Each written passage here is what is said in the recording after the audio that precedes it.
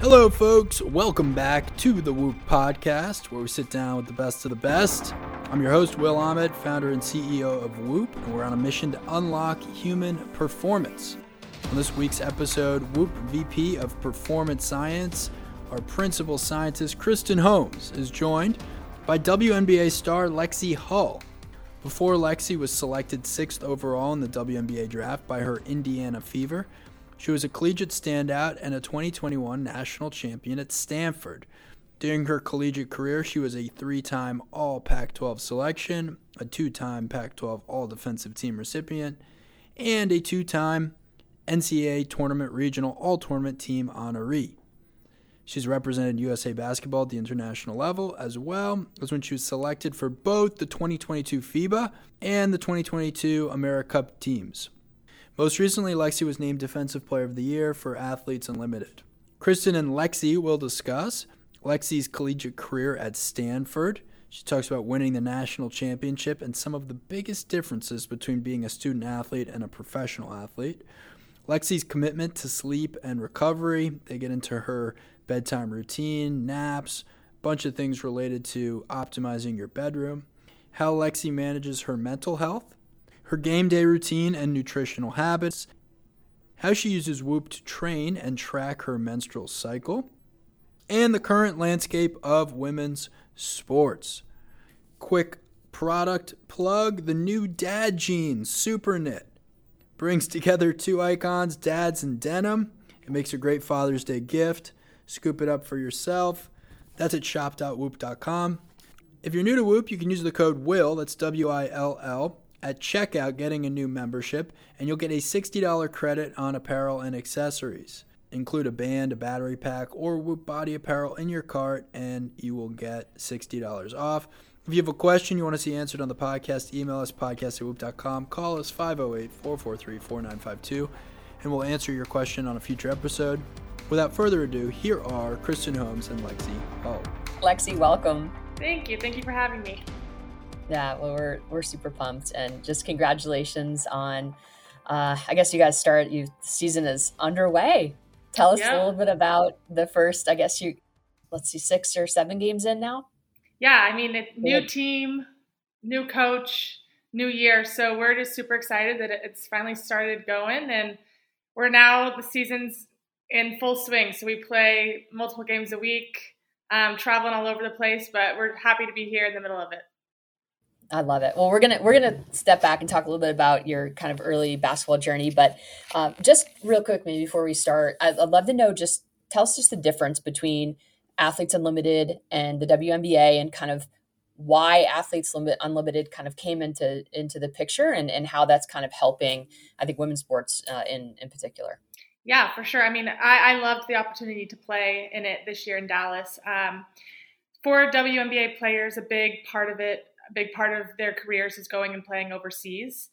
So that's during the off season, when the WNBA seasons, people will leave a week, a month after, and over there for the entire time until training camp starts up again back in April. But for me, I kind of knew that I wanted to stay in the States, especially coming off of my senior year at Stanford, not having more than a week off before starting training camp here in Indiana. So my body needed a break, my mind needed a break. So I knew I needed to keep playing basketball, obviously. So that's where AU kind of came into play, and being able to play against other WNBA players, against other really good players about a month before training camp was really beneficial, and just getting back into game shape, getting more experience under my belt.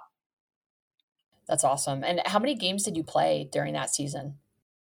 We played 3 games a week for 5 weeks. So 15 games. Nice. That's like just the perfect amount. It's funny. I've interviewed some basketball players in the past, and I've seen some data of some of the women who are competing overseas, and then we're coming back for the WNBA season. I mean, the toll on the body, is just it's not easy, that lifestyle. Yeah, not at all. So I feel like this is like an exceptional kind of alternative in a lot of ways.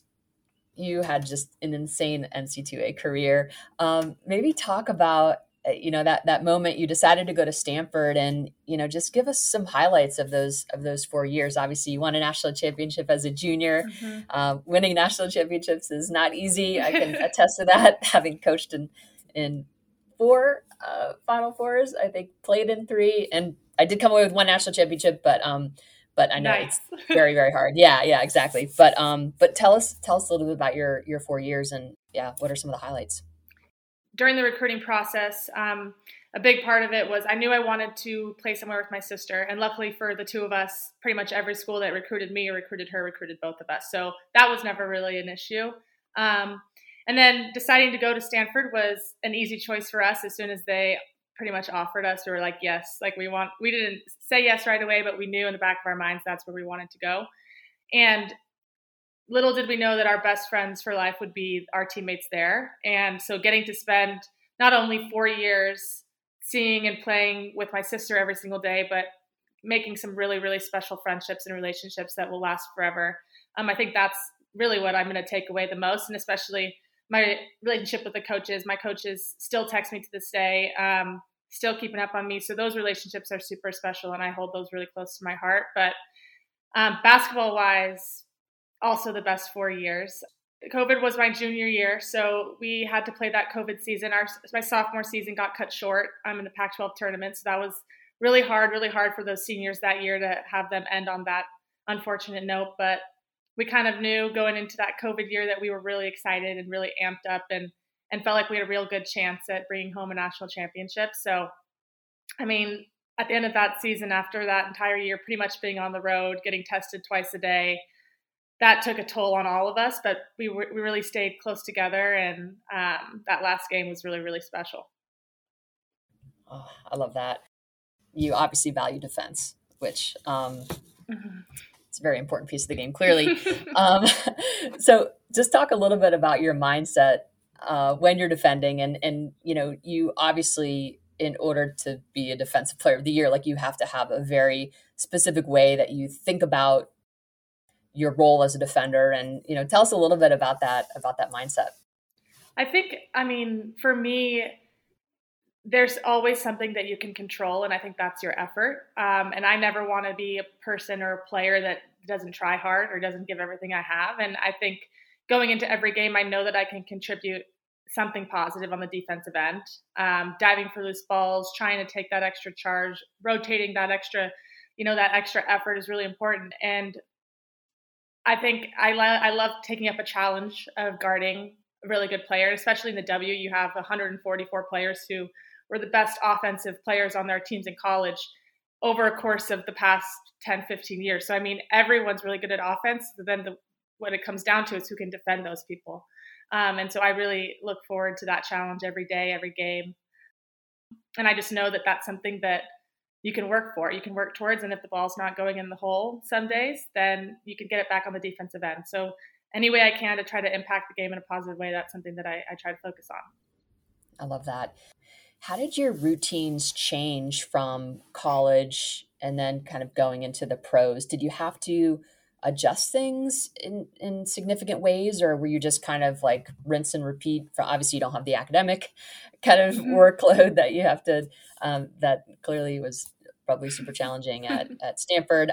So you had probably all sorts of time once you turned professional. Yeah, it is interesting, going from basically basketball being a part-time job to then basketball being a full-time job and your actual career. It definitely takes a change mentally, because you're not, everything you do is part of your success. So that's taking care of your body, eating right. I know in college at Stanford, pretty much eat on campus in the dining halls every meal. And some nights I didn't like the food. So some nights I didn't eat well. I can't afford to do that anymore. And so it's really just a higher degree of focus on taking care of my body and making sure that my body is ready to perform. Yeah. So nutrition obviously plays a huge role. And I know you use Whoop. So obviously your sleep stats are impressive. You're above 85% on average, pretty much all the time. So you're clearly prioritize sleep. So how, just managing the demands, number one, being a student athlete, and we've got a lot of student athletes on our platform who are going to be super interested, lots of basketball teams on our platform at the collegiate level. They're going to be really interested in, how does Lexie Hull, how did she do it as, balancing academics and athletics at one of the most competitive universities in the country for both basketball and academically, how did you think about the balance, and how did you get the sleep that you needed? How did you basically maintain these routines? Obviously you have COVID that you had to deal with, but how were you able to maintain these routines that kind of kept you really healthy and basically injury free for your entire career? I mean, that's so impressive. Thank you. Yeah. I mean, I definitely think it came down to finding any time I can to sleep. I was a big napper in college. I would bike back to my room for 20 minutes if I had time to, and I could fall asleep in that 20 minutes. I would get those extra minutes in if I could, and trying to get in to bed as early as I could. And for me, I'm not necessarily a morning person, so I would sleep in as long as I could before, whether that was weights or my first class of the day. So I think it's just figuring out what your schedule is, and if you can, finding time to get naps in. That saved me in college. I think I would find any minute I could to take a nap. I was trying to Google real quick. Sherry Ma, she's a famous sleep researcher, and she did this really kind of historic study with Stanford basketball, but it might have been before your time, on sleep extension. And basically, if you can, kind of bank sleep and extend sleep, you can basically mitigate some of the deleterious physical and cognitive declines that come when you are in moments where you are not getting sufficient amount of sleep. So this concept of sleep banking, sleep extension was was kind of born.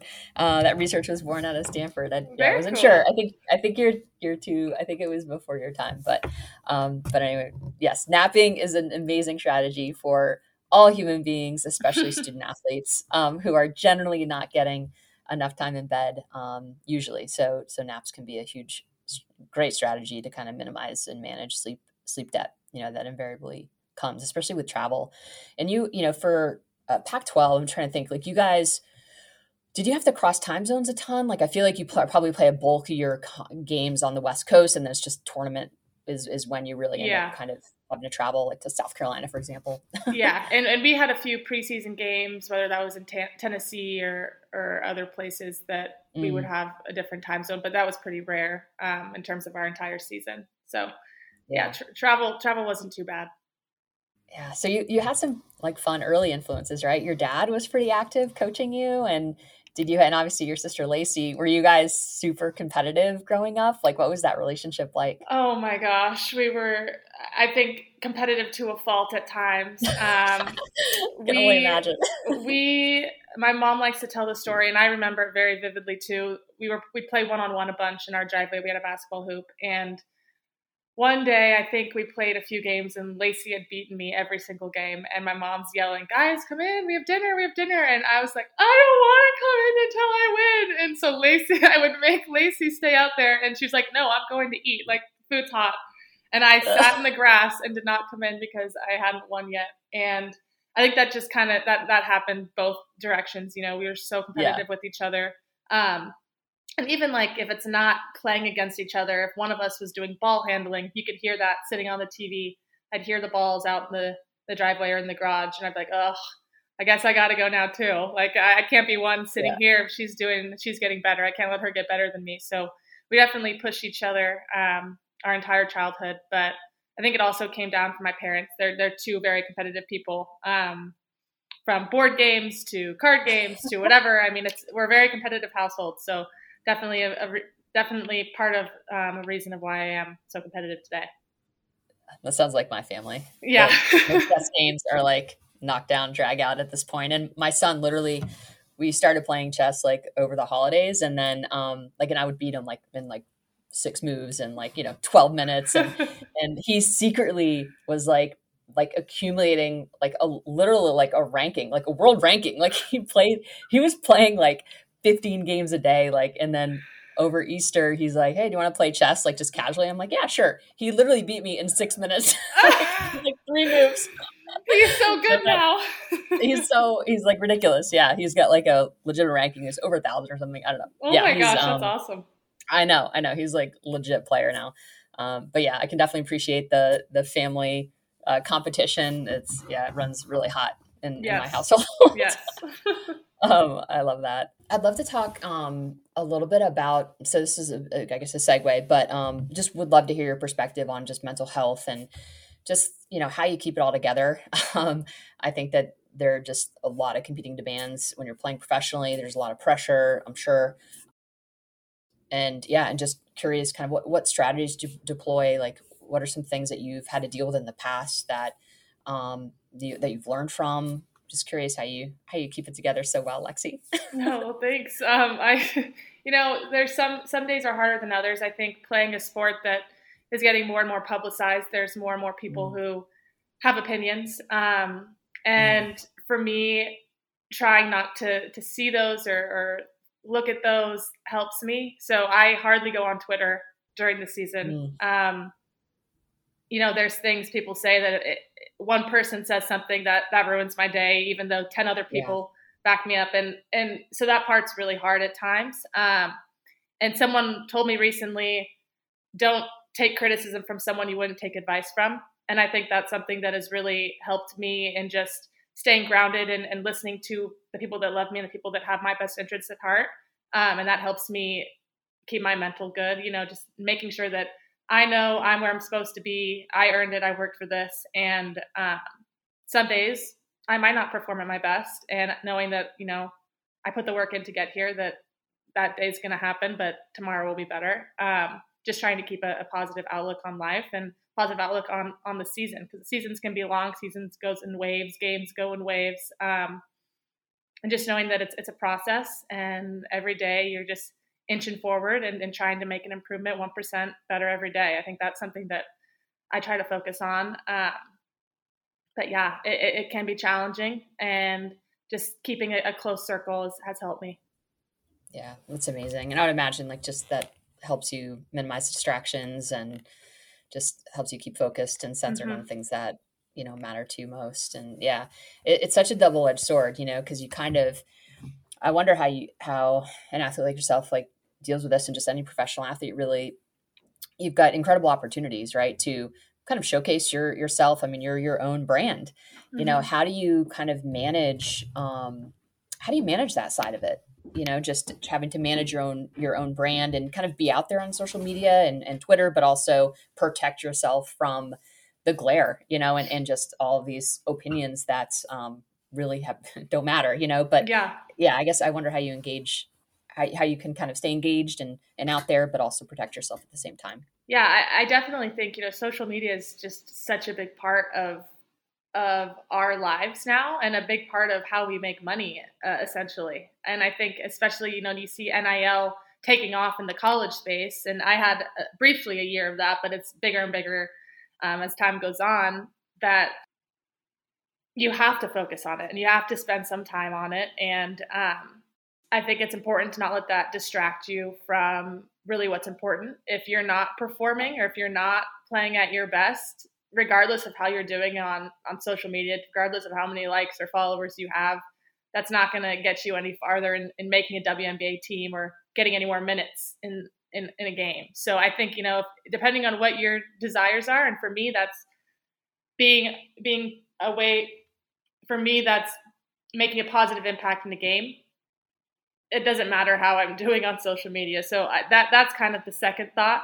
Focusing on, sports, focusing on getting better every day, focusing on being a better teammate, doing whatever I can for my team. That's number one priority. And then second, comes social media. So. Yeah, amazing. That's an awesome framework. Do you have folks that kind of help you with all that? A bit of a team? Yeah. My agency, they'll find me things that I can post, find me deals I can make. So they do some of that for me, which is super helpful, less thought and less work for me, for sure. Yeah.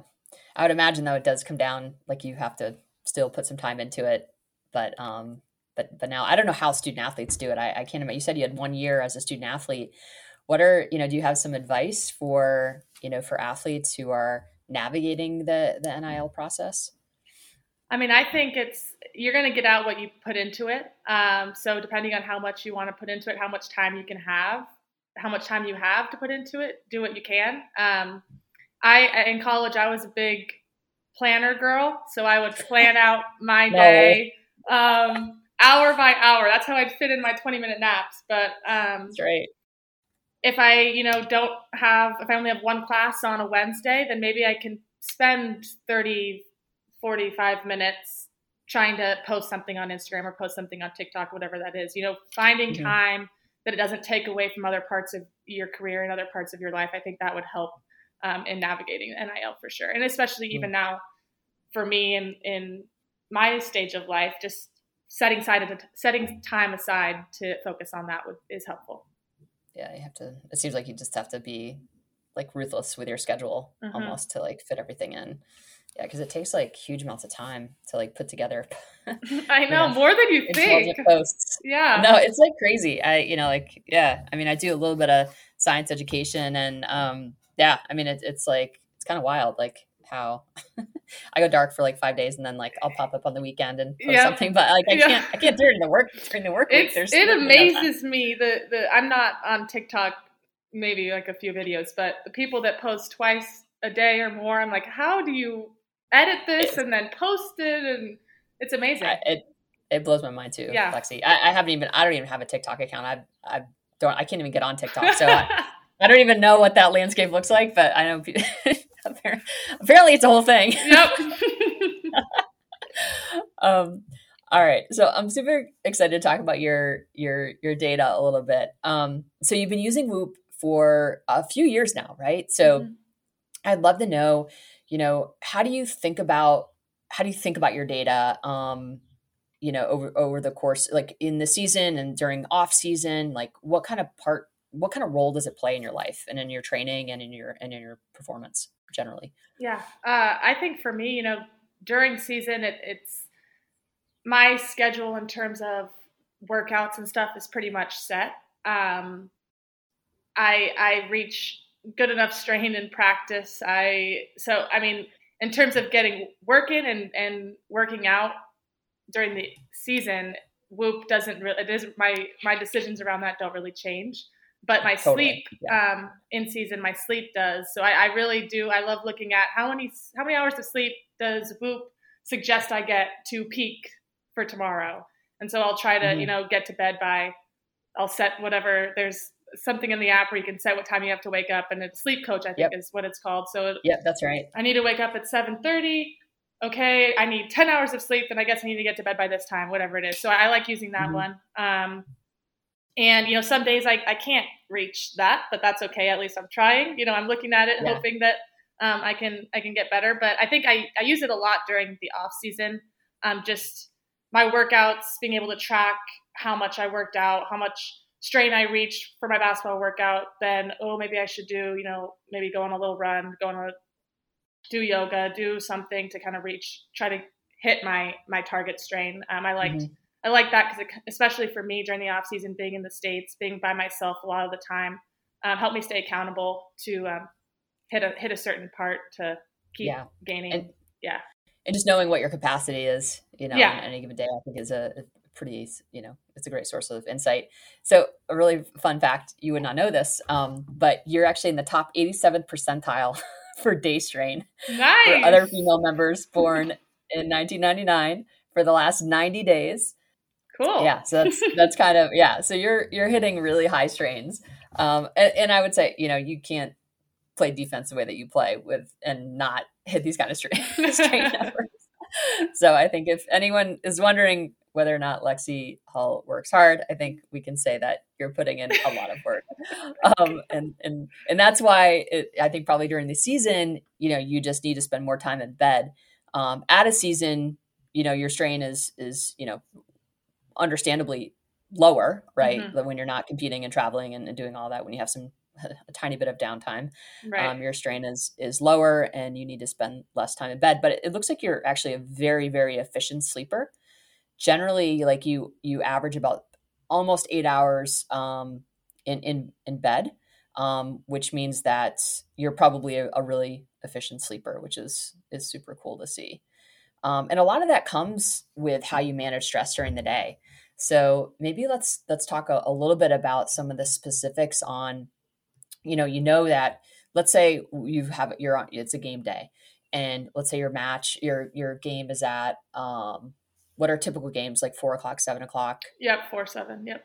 Yeah, 4 and 7. Okay. So let's say you've got a 7 o'clock game in your home time zone. How do you think about just the day? Just kind of walk us through like the lead up to the competition. How do you maybe think about strain? How do you use stress monitor? Curious. We can kind of talk about maybe how you potentially could use that to kind of manage, how much gas you have in the tank kind of going into that 7 o'clock game. Yeah. Just curious how you think about it. Yeah. So I haven't really used the stress monitor yet. So I'm curious what you have to say about that. But so we'll normally have a shoot around in the morning. So I'll wake up, eat something, and then head to the gym to do shoot around, which is about an hour. And that's pretty light.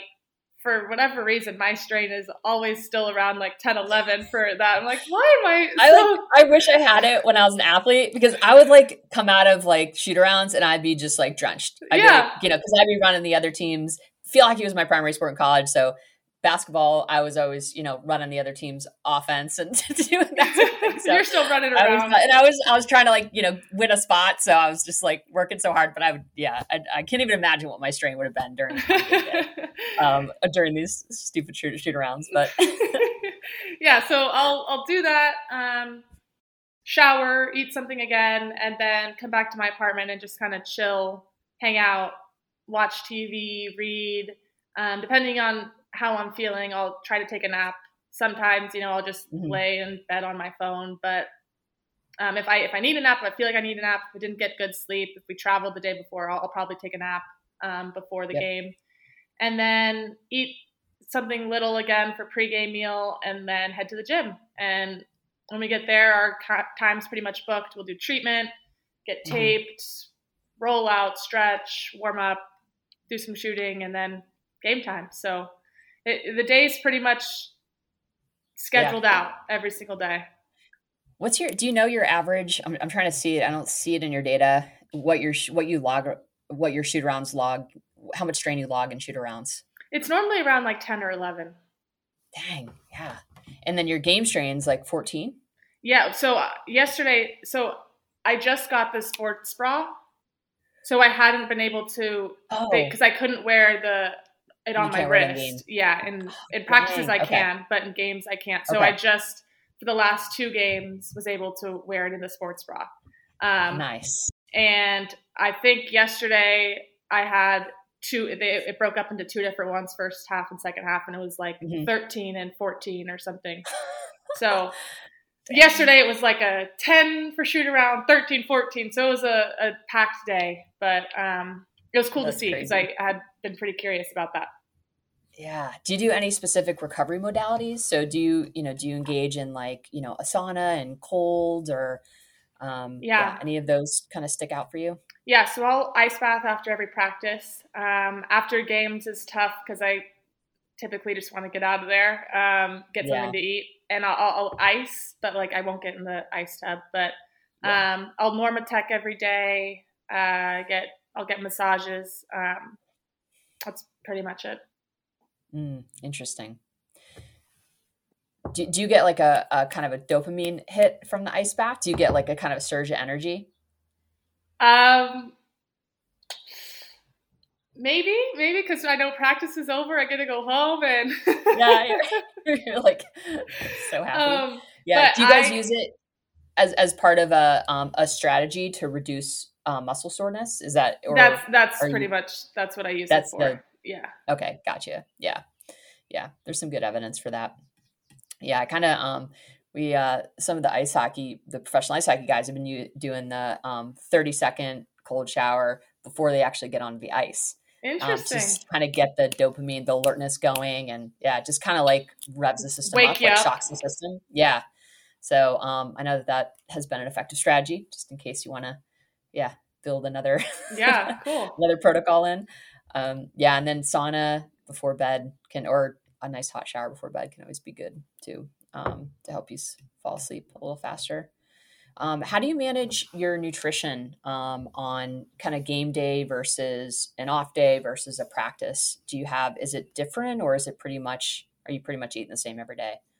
I would say pretty much eating the same every day. I'll, have a pretty good sized breakfast, then lunch after practice, because we normally end practice around 12 or 1, and Hmm. then a good sized dinner. But I think I'm eating a little bit more during game days, just getting extra Hmm. carbs in like right before the game, because I'll eat normally a few hours before. So I need something quick, like an applesauce or Yeah. fruit snack or something like that. So just a little bit more, but normally following every workout with a protein shake too. So I feel like I Nice. get in a lot of food, but it all goes away. I Yeah. think just working too much. I know. I just wonder, I'm like, with this kind of like strain, I mean, you're burning huge amounts of calories. Lexie, curious, do you track your menstrual cycle on Whoop? I do, yeah, I do. Nice. What have you seen any relationships between kind of different phases of your menstrual cycle and kind of how you're training? Like, are you using those data to just kind of help you strategize around different times of the month? I haven't used it to really change anything that I've Yeah. done, but there are days where I feel like lower energy Hmm. around certain parts of that. But yeah, I've seen videos and stuff of people really saying like, this day of your menstrual cycle, you should do this type of workout because it'll help you do this, this, and this. And I haven't tried that, but Yeah. I mean, I think that with elite athletes like that, I don't know that really holds true. yeah, To be honest, like I think it's more about, yeah, I mean, there's definitely going to be during the luteal phase, kind of leading into menses. Yeah, you might experience a little bit more fatigue, but it's easily, you can easily overcome that with a tiny bit of sleep extension and, prioritizing electrolytes. And, I don't think egregious changes are required, but yeah, I was just curious if you kind of noticed anything with your own cycle and, I did. kind I of did how it notice affects in them. the off season because I was pretty much lifting every single day, which I hadn't Mm, done prior, just because now I had the time. And definitely during my cycle, there were days where I was like, I cannot even get close to mm, lifting the amount that I did last week. Or some days I was like, oh my gosh, I lifted so much more. So it definitely, it was interesting because it altered my ability to lift certain amounts, mm. which I wish I would have tracked more. I was kind of just more like a mental note, but Yeah. yeah, Yeah. I mean, we do see, again, I think there's more research that needs to be done, but in general, during menses and during ovulation, typically we see higher heart rate variability, lower resting heart rate, which means you're probably a little bit more primed to kind of take on um, heavier loads, more hmm volume, more intensity. And then once you kind of get into luteal phase where your body's kind of working pretty hard to prepare for menses, um, you can feel a little bit lower energy, and that's where you just might want to decrease some of the volume and intensity. And I think maybe on game day, you know you wouldn't modify your shoot around, of course, but yeah. maybe you don't go to the grocery store in between, or you just kind of Sit on the prioritize couch. napping. Yeah, sit on the couch a little bit. It's a good excuse. And then I think too, sleep extension kind of going into that week prior to menses can be good strategy as well. So just knowing that your sleep is going to be a little bit less quality and slightly more disrupted, not really probably in a meaningful level, but I think some athletes can notice it a little bit more than others. So, kind of that after ovulation week leading into the week prior to menses, yeah, sleep extension can be a really good strategy too. Sweet.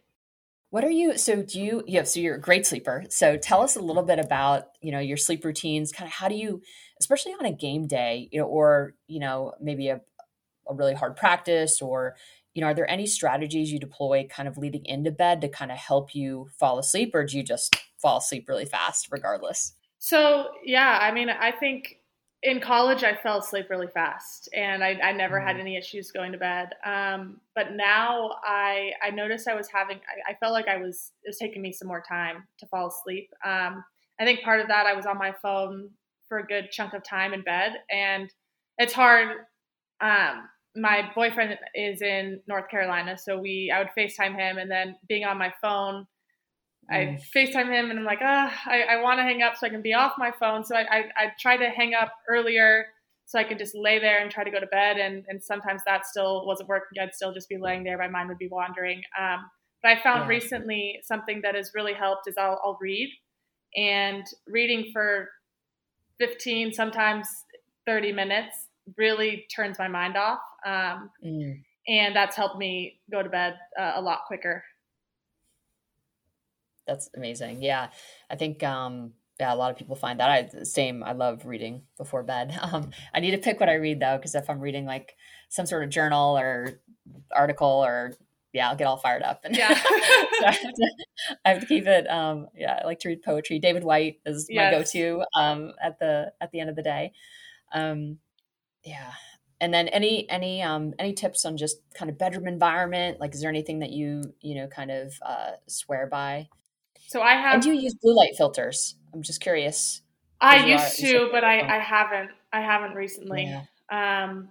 But I got blackout curtains, so I like my room really dark, really cold. Nice. Nice. And I typically try not to spend a lot of time in my bed, except for sleeping. And so I'll watch TV and stuff. I have a TV in my bedroom, but I typically won't watch it in there. I'll only watch in the family room on my couch, just so I can try to keep that to sleeping and focus on not anything else other than sleeping. That's perfect. But I think being really dark, really cold, and purely sleeping has helped. I love it. So you have a bit of a younger team, I think, right? Yep. You're in okay. Tell us a little bit about that dynamic. Where do you find yourself in kind of a leadership role? What has that dynamic been like? We are a really young team, and like 75% of our team, it's either their first or second year in the league. And last year we set a record for the most amount of rookies on a team ever. So definitely it's a different environment. I think coming into the WNBA with so many people who are the same grade, same age, going through the same things, experiencing the same things for the first time. And for me, I loved it because it's kind of like college again, because we're all freshmen and learning this big whole new world together. And it's interesting because all of the vets are like, oh my gosh, this feels like college again. Like, because the coaches have to teach us all these new things, how to be a pro, what to do. Like, we don't get pregame meal. You figure out pregame meal on your own. Like, that's all new to us. So there's a lot of teaching happening, and it's great because for me and for the new people, we all get to learn it together. So it's fun and exciting. And now as a second year player, it's great because now I'm on the older end of the team, which is crazy. And on any other team, that wouldn't be the case. But it's so fun because we're all the same age and enjoy the same things. So it's definitely exciting, and hopefully we can build something really special here. I love it. Well, you just over the course of your collegiate career and now into your professional career, you've probably seen, I think, a huge uptick in just interest in women's sports, and viewership is increasing. Tell me a little bit about just your perspective on just that landscape in general, and where do you see it trending, and what are you excited about? What do you feel like is still challenging? I'm curious to get your thoughts. I mean, it's definitely exciting to kind of be in the middle of it and see the improvement happening, see the viewership of March Madness just skyrocket, going to a restaurant or a bar and seeing women's basketball on TV. Like, that's never been here before. So it's super exciting. Crazy. And, people, I'll meet someone and they'll ask, what do you do? I say, I play basketball. And they're like, oh my gosh, did you watch da-da-da-da? Do you know Caitlin Clark? Did you see LSU? Like, people are talking about it now, and that's something that we can be super proud of. I think it also leaves a lot of room for growth, and I think everybody knows that and everyone sees that because it's definitely more of a conversation now. But it's exciting, and it's exciting that I get to be part of 144 players this year, and hoping to grow the WNBA, hopefully adding new teams, getting more viewers, getting more fans. It's an exciting time for women's basketball, and I'm really proud to be a part of it. I was on a few weeks ago. I was on campus, my alma mater. We had an alumni event, and Caitlin Clark had like bodyguards, and I mean, it was like the whole nine. Yeah, oh my God, I was like, dang, It's she was crazy. just autographs, just lines of people, like just want to get her autograph, and all the and I think at Iowa too, it's a special place. Like they're, the women's athletics is really revered there, and lots of support. Yeah. But yeah, it was just cool to see. It just see women's basketball in general just garner so much attention, and I just feel like that's going to trickle down to a lot of other sports, and For sure. I think it's all really exciting.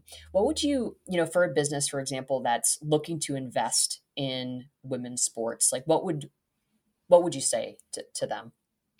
I would say get in it now. Get in it while you can. I think it's going to be it's going to be harder. It's going to be more expensive. It's going to be more competitive as the years go on. And I think you just look at what college basketball players are doing right now. They're creating brands and they're creating names for themselves. And sooner or later, you're not going to have the opportunity to get in. So, I would just say get in now while you still can. Yeah, I love that. That's good advice.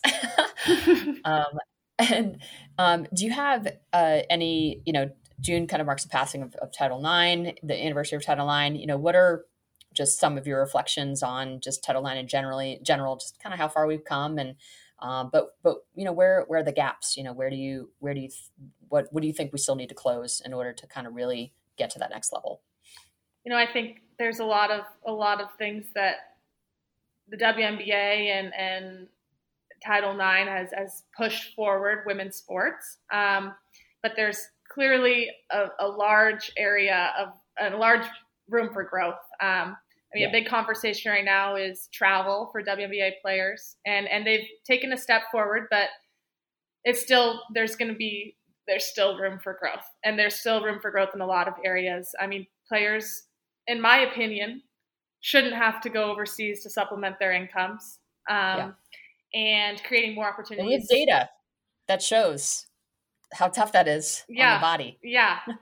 So protect our bodies and that's right. Create more opportunities for us to stay here. And I think, from my experience, Athletes Unlimited is one step in trying to bring that, trying to make that better. But I think between those two things, between pay and travel, I think those are two things that are definitely tangible things that we can work on. But in general, like we've kind of mentioned, I just feel like women's basketball, women's sports is going like this, and just to try to keep it moving in that trajectory is super important. I love that.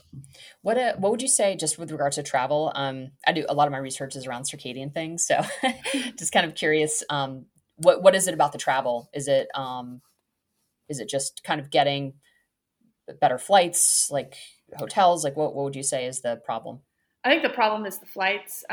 We stay at great hotels, but when we play, our schedule this week is we played yesterday, then we played in Chicago yesterday. We play in Minnesota on Friday, and we play back in Indiana on Sunday. So we're traveling pretty much every off day, which is really hard, especially when we're sitting in an airport for hours, or we flew to Connecticut and we had to go to Atlanta to fly to Connecticut.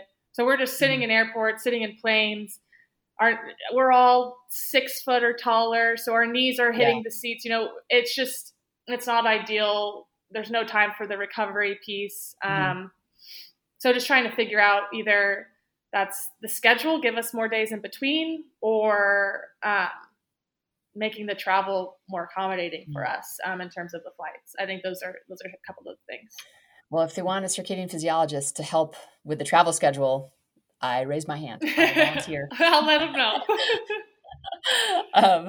I definitely have worked with a lot of baseball teams and over the years, professional baseball teams to kind of help think about their travel and how to think about sleep, how to think about caffeine, how to think about meal times, and how to restrict light and bolster light at different times to kind of try to minimize the amount of desynchronization that's happening with regard to circadian rhythms, because that's really at the end of the day, that is a huge competitive advantage, and certainly more importantly, if you think about the health of the entire league, you want to try to limit that desynchronization. That's kind of root cause in terms of, paying down illness and injury burden for sure. And there's also a strong link to mental health as well. So I think there is a really good case for dialing that in and getting that as tight as possible to minimize the mental, physical, emotional toll that travel can take on league athletes. So I'm ready to come in. So when it comes to your health and wellness journey, what would be the one thing that folks would be really surprised to know about your health and wellness journey? I would say growing up, I did not eat well. I loved McDonald's. Even now. No, I can't imagine that. I love McDonald's. I love Taco Bell.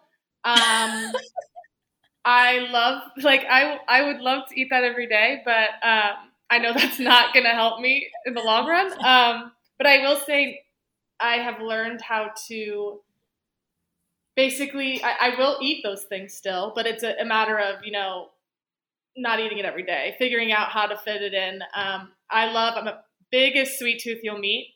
I have like ice cream, I have candy in my fridge. But it's figuring out how to ration it. And so every day I'll have dessert, either that's a bowl of cereal or ice cream, but it's a smaller bowl of cereal, a smaller bowl of ice cream, one piece of candy instead of the whole candy bag. Just limiting it as I've gotten older. That's been my journey. It's amazing. I was trying not to I didn't want to I'm putting myself on mute because I didn't want to laugh over the. That was absolutely amazing. I'm just picturing your thought process, the bowl of ice cream and the cereal, just trying to figure out, all right, how do I not eat this entire bag of candy right now? Yeah. My sister and I, growing up, at McDonald's, we had a plan when we'd go. One of us would get the 2 cheeseburger meal. One of us would get the 10 chicken nugget meal, and we'd split it.